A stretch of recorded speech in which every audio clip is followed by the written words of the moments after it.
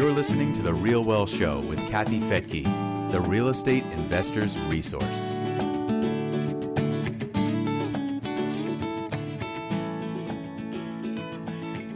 The Fed raised rates by 75 basis points again in September, bringing the overnight lending rate to 3 to 3.25%. The last time we were here was in 2008. I'm Kathy Fettke, and welcome to The Real Well Show. To help us understand how these rate hikes might affect real estate, I've invited John Burns of John Burns Real Estate Consulting to give us some insight. John Burns has offices all over the country, advising its research subscribers and consulting clients on the shifts in housing demand, supply, and affordability, as well as consumer building products and design trends. John has a bachelor's in economics from Stanford University and an MBA from UCLA. And he's here with us today on The Real Well Show. John Burns, welcome back to The Real Well Show. Great to see you again, Kathy. It has been quite a year, and I think we just saw rates go up again this week. I thought it would be a full point, not 3/4. So where does that leave us? Do you think mortgage rates will go up too? Boy, I'm not going to stick my neck out. The bond market is saying they're going to go down, and the bond market's wrong all the time. But I'm going to bet with the bond market. I think they're telling us that the Fed is doing what they're supposed to be doing to bring inflation down. So we'll see. Yeah. Okay. Well, the housing market has changed dramatically in, 9 months now, maybe even less than that, 6 months. What are you, it doesn't sound like you want to do any forecasting, but are you in the camp of we're going to see prices stabilize or go up because there's lack of inventory, or are we going to see a major crash? Well, if anybody thinks prices are going up or stabilizing, their head is in the sand because they have already been falling. So this isn't forecasting, Kathy. They're falling. I'll give you some interesting data points on that. We survey more than 1,000 resale agents every month. And in February, I think 89% of them said prices were trending up. But by June, more of them said prices were falling than rising. So I'm saying the peak was February, and with June was when prices started falling. The percentages are different, but the home builders, it was the exact same timing. The peak was February. The June was when more were dropping prices than raising prices. But in July, we asked them, how much have you dropped prices this year? And this is a 20% sample size. It's huge. 5%. So home builders had already dropped prices 5% by July, just to get some sales going. But they're in a different situation than, for example, flippers. Their margins were 8 to 10% higher than normal. So if I got to drop price 5%, that's still above normal margins. That's how they were phrasing it to me, is I just got to get back to January pricing. So that's what they've been doing. And that's not working as well now either. So I think there's another leg down. What's a typical margin for a builder? So gross margin before their SG&A is about 20%, and that's what they report to Wall Street because everybody's sales expense, general administrative expense is different. It's usually about 10% pre-tax net income. That's how they underwrite land. But we've got this whole thing charted. They were at 20% until COVID, and then they shot up to 28%. So a 5% drop in prices really affects the bottom line. Yeah, it goes straight to the bottom line, but that would put them at a 23% gross margin, which is still above normal. And, their balance sheets have never been stronger. So, and they borrowed money at a fixed interest rate that's not due for years. So they're just saying, John, I've got the balance sheet to be able to do this. I'm just going to keep generating cash and keep the machine going. Interesting. So you're not worried that? And are you talking mostly national builders or smaller builders? Well, we've got the data on national builders because 42% of them are publicly traded, so they disclose the data. The other 58% is just through comments through our clients.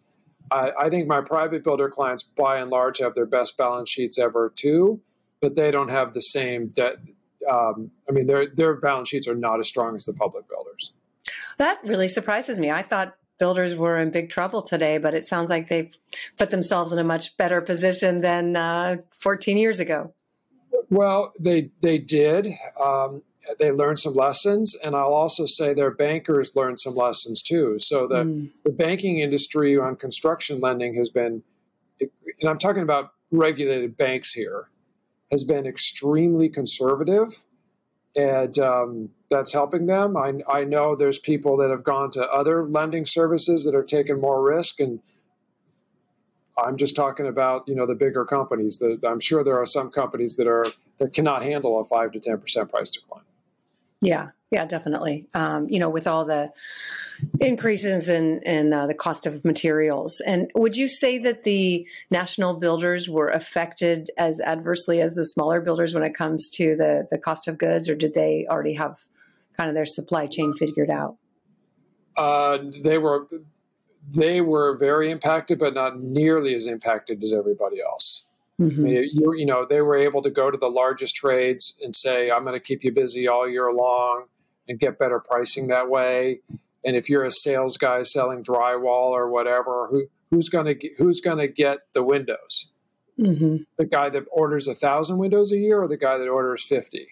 So mm-hmm. it wasn't just a pricing thing, Kathy. I think it was an availability thing. And so even though their cycle times have probably extended maybe 2 months, smaller builders have extended more than that. So if someone were wanting to buy a new home today, they might get a better deal with a national builder. Well, if the private builders aren't doing what the public builders are, that's exactly right. Yeah. I mean, the other advantage they have is they have their own mortgage division. And so a lot of the price declines I'm talking about aren't flat out price declines. They're more like, hey, I'm going to take $10,000 and set it aside and buy down your interest rate for you in the first 2 years and those sorts of things. So that seems to be working. People just hated the number 5 in front of a mortgage rate. And now, 6 is going to be really tough. So that's how a lot of the builders are getting through this. They're buying down the rate for the client. Exactly. Yeah. Okay. Interesting. Which markets have perhaps overbuilt? Any? Well, I think clearly Boise is the poster child for what can go wrong. So Boise, Austin, Houston, and Dallas are building more homes than ever before. Now they've been economic engines too, so they could withstand that. I think Austin is set to roll over here pretty hard, because they've been relying on affluent people coming in from California with tech jobs, and the tech sector isn't working very well. And Houston has 900 actively selling new home communities right now. So just that alone is making it extremely competitive, and prices are falling there too. Interesting. Which areas would you say are still dramatically undersupplied, where maybe the builders didn't focus? Well, Texas is the only markets, in Nashville too, I think, that are building more than ever before. I'll answer your question a different way. The demand is still flooding into Florida. So even though construction has ramped up quite a bit in Florida, that's where we're seeing the least amounts of distress, if you will, is in Florida. Interesting. And is that from people from the Northeast or just from all over the country? It's definitely from the Northeast. Our team in Florida has been telling me for the last few years, it's amazing how many Californians are in Florida. Mm-hmm. You're used to hearing Californians going to Nevada and Arizona. The last 8 to 10 years, it's been Texas and Florida. Yeah, I've seen that too. One of our own employees, sold their house in Walnut Creek for a lot of money and bought a house in Florida, in the best part of Florida, in the best school districts, and paid less than half for twice the size of the house near the ocean. Yeah. So well, they had to put up with the August weather in Florida, though. We didn't. That is maybe a good time to do some traveling. Oh, very good. Okay. So we know that home prices are on the decline, but we also know that there is still demand, but maybe not everywhere. So how severe do you see this downturn, and how long might it last? I mean, we're all guessing there. I mean, we're hoping that we can just rip the Band-Aid off and get this over with. But these Fed interest rate cycles that create recessions eventually usually take about 12 months for the recession to play out. So we're about 6 or 7 months in, so we're not there yet. I've been hearing some really bearish comments from the CEOs of J.P. Morgan, Morgan Stanley, Goldman Sachs, who see what's going on in Europe.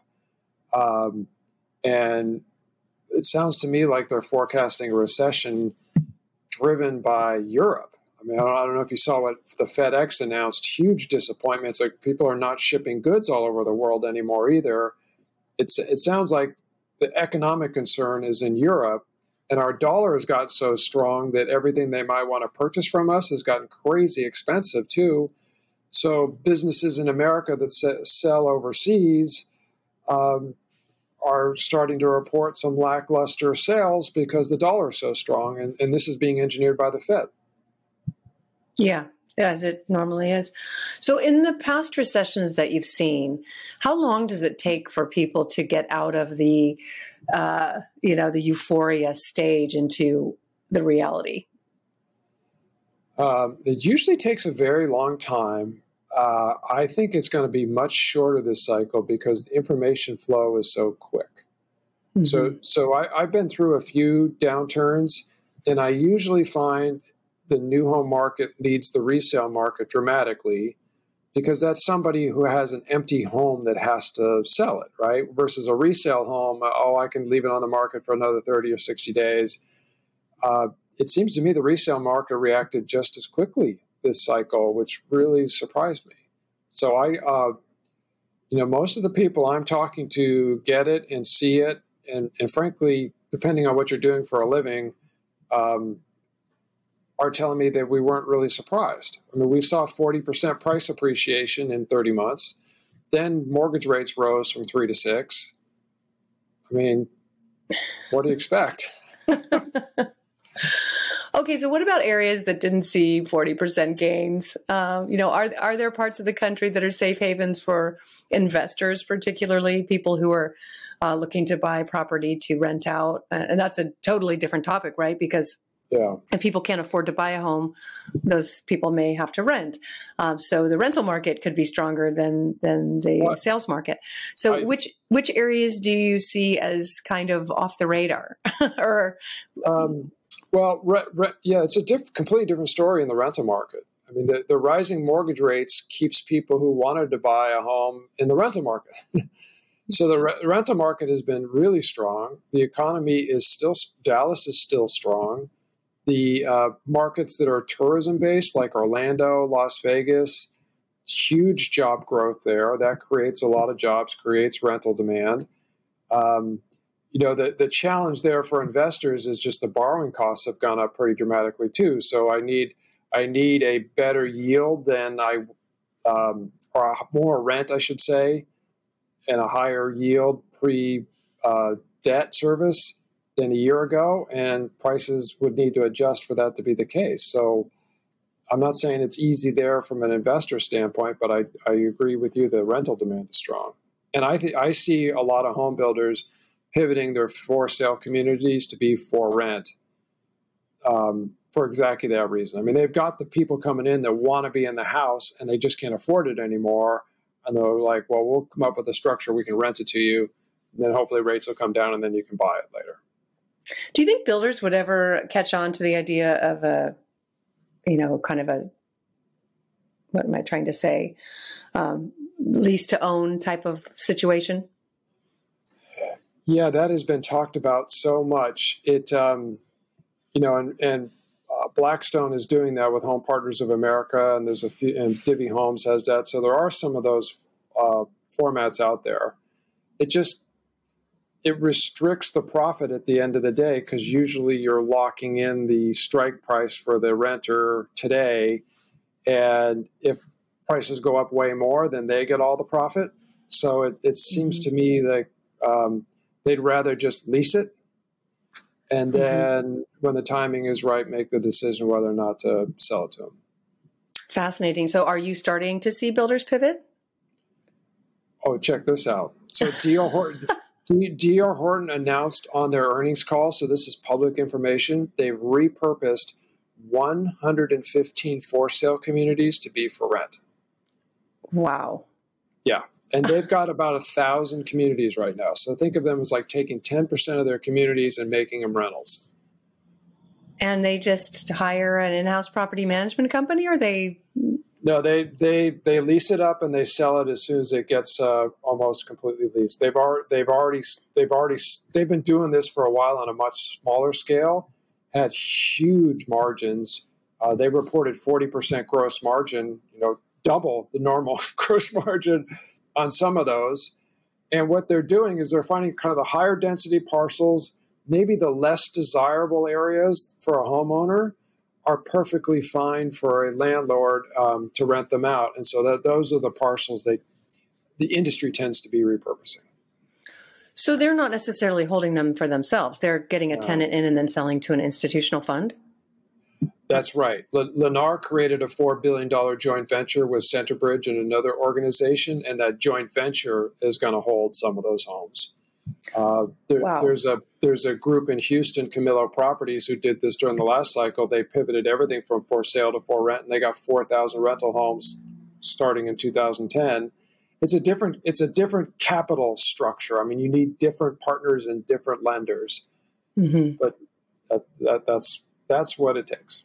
I feel like I'm getting insider information here from the great John Burns. Thank you. They're disclosing all this on their public calls. I guess I just listened to them. Yeah, you do. And that is fascinating. I wonder why they wouldn't. Yeah, well, it sounds like they are partially holding them if they've set up a JV arrangement.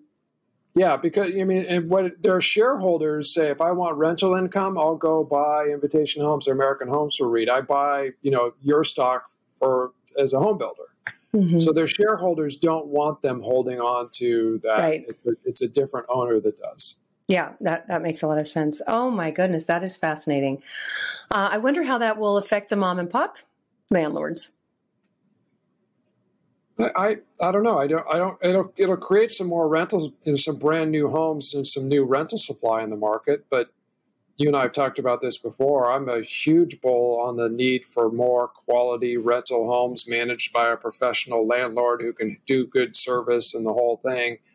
I think there's a lot of pent-up demand there. Okay, good. So speaking on the rental market, do you see any issues there with new supply coming on with multifamily and these build to rent communities, overstocking rental supply in certain markets? Well, we have a 40-year high of apartments under construction right now. So there's going to be a lot of apartments hitting the market next year.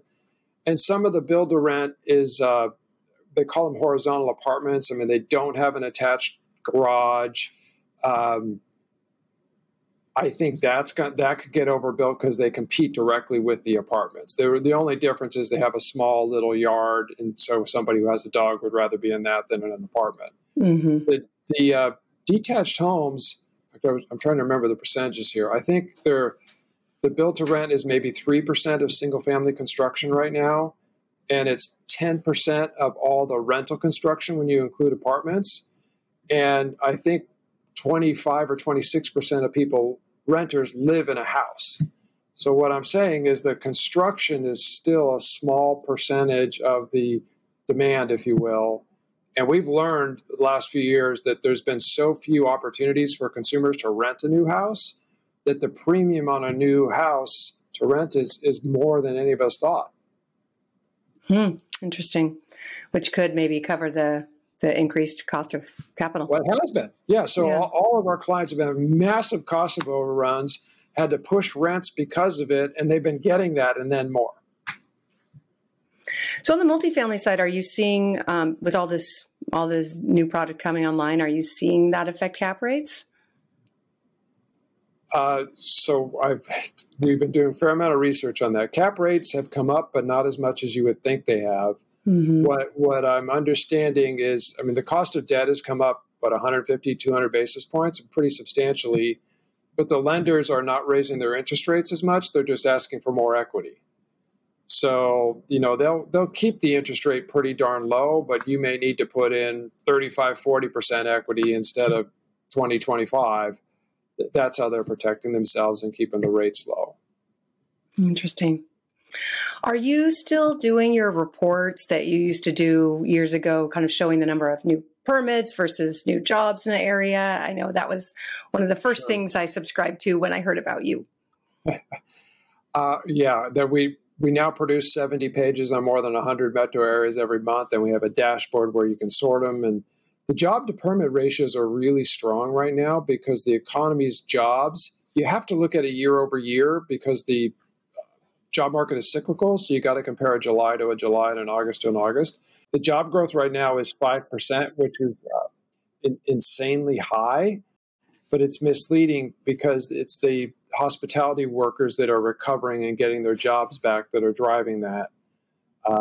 I think the job growth is going to slow down dramatically within the next 12 months, even without the Fed, because the big demographic shift that's been happening and is really hitting the next year is for the first year ever, we're going to have the same number of people graduating from school as we do turning 65. So where is the growth of labor going to come from when we have such a surge in retirement? Wow. I mean, we're heading right into the peak birth years in the late 1950s, and they're all hitting their retirement years.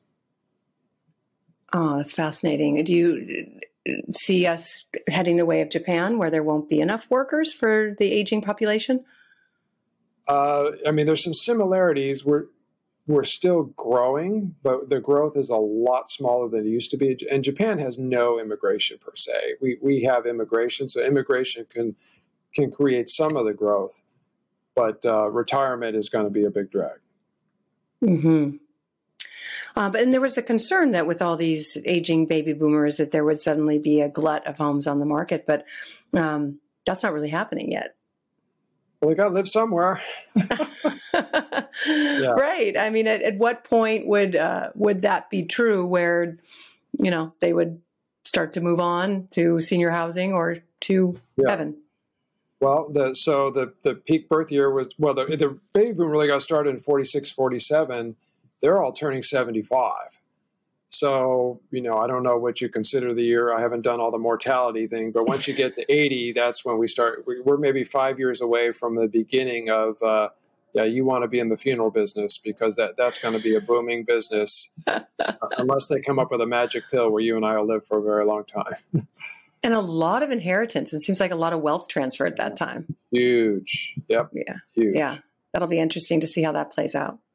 I agree. All right. Well, John, any last tidbits of gems you want to give us?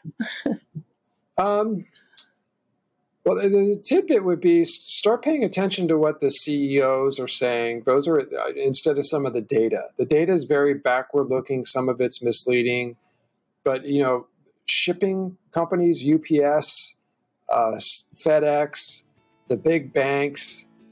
The tone of what they're saying will tell you whether or not we should be more bullish or bearish. And that's what I'm picking up this cycle. All right, John. Well, as always, it's a pleasure to have you here on the Real Wealth Show. It's been really enlightening. Thank you so much. My pleasure, Kathy. Good luck. And thank you for joining me here on the Real Wealth Show. You can go to realwealthshow.com to get more insights on what's happening in specific markets in the U.S. Again, that's realwealthshow.com. The views and opinions expressed in this podcast are provided for informational purposes only and should not be construed as an offer to buy or sell any securities or to make or consider any investment or course of action. For more information, go to realwealthshow.com.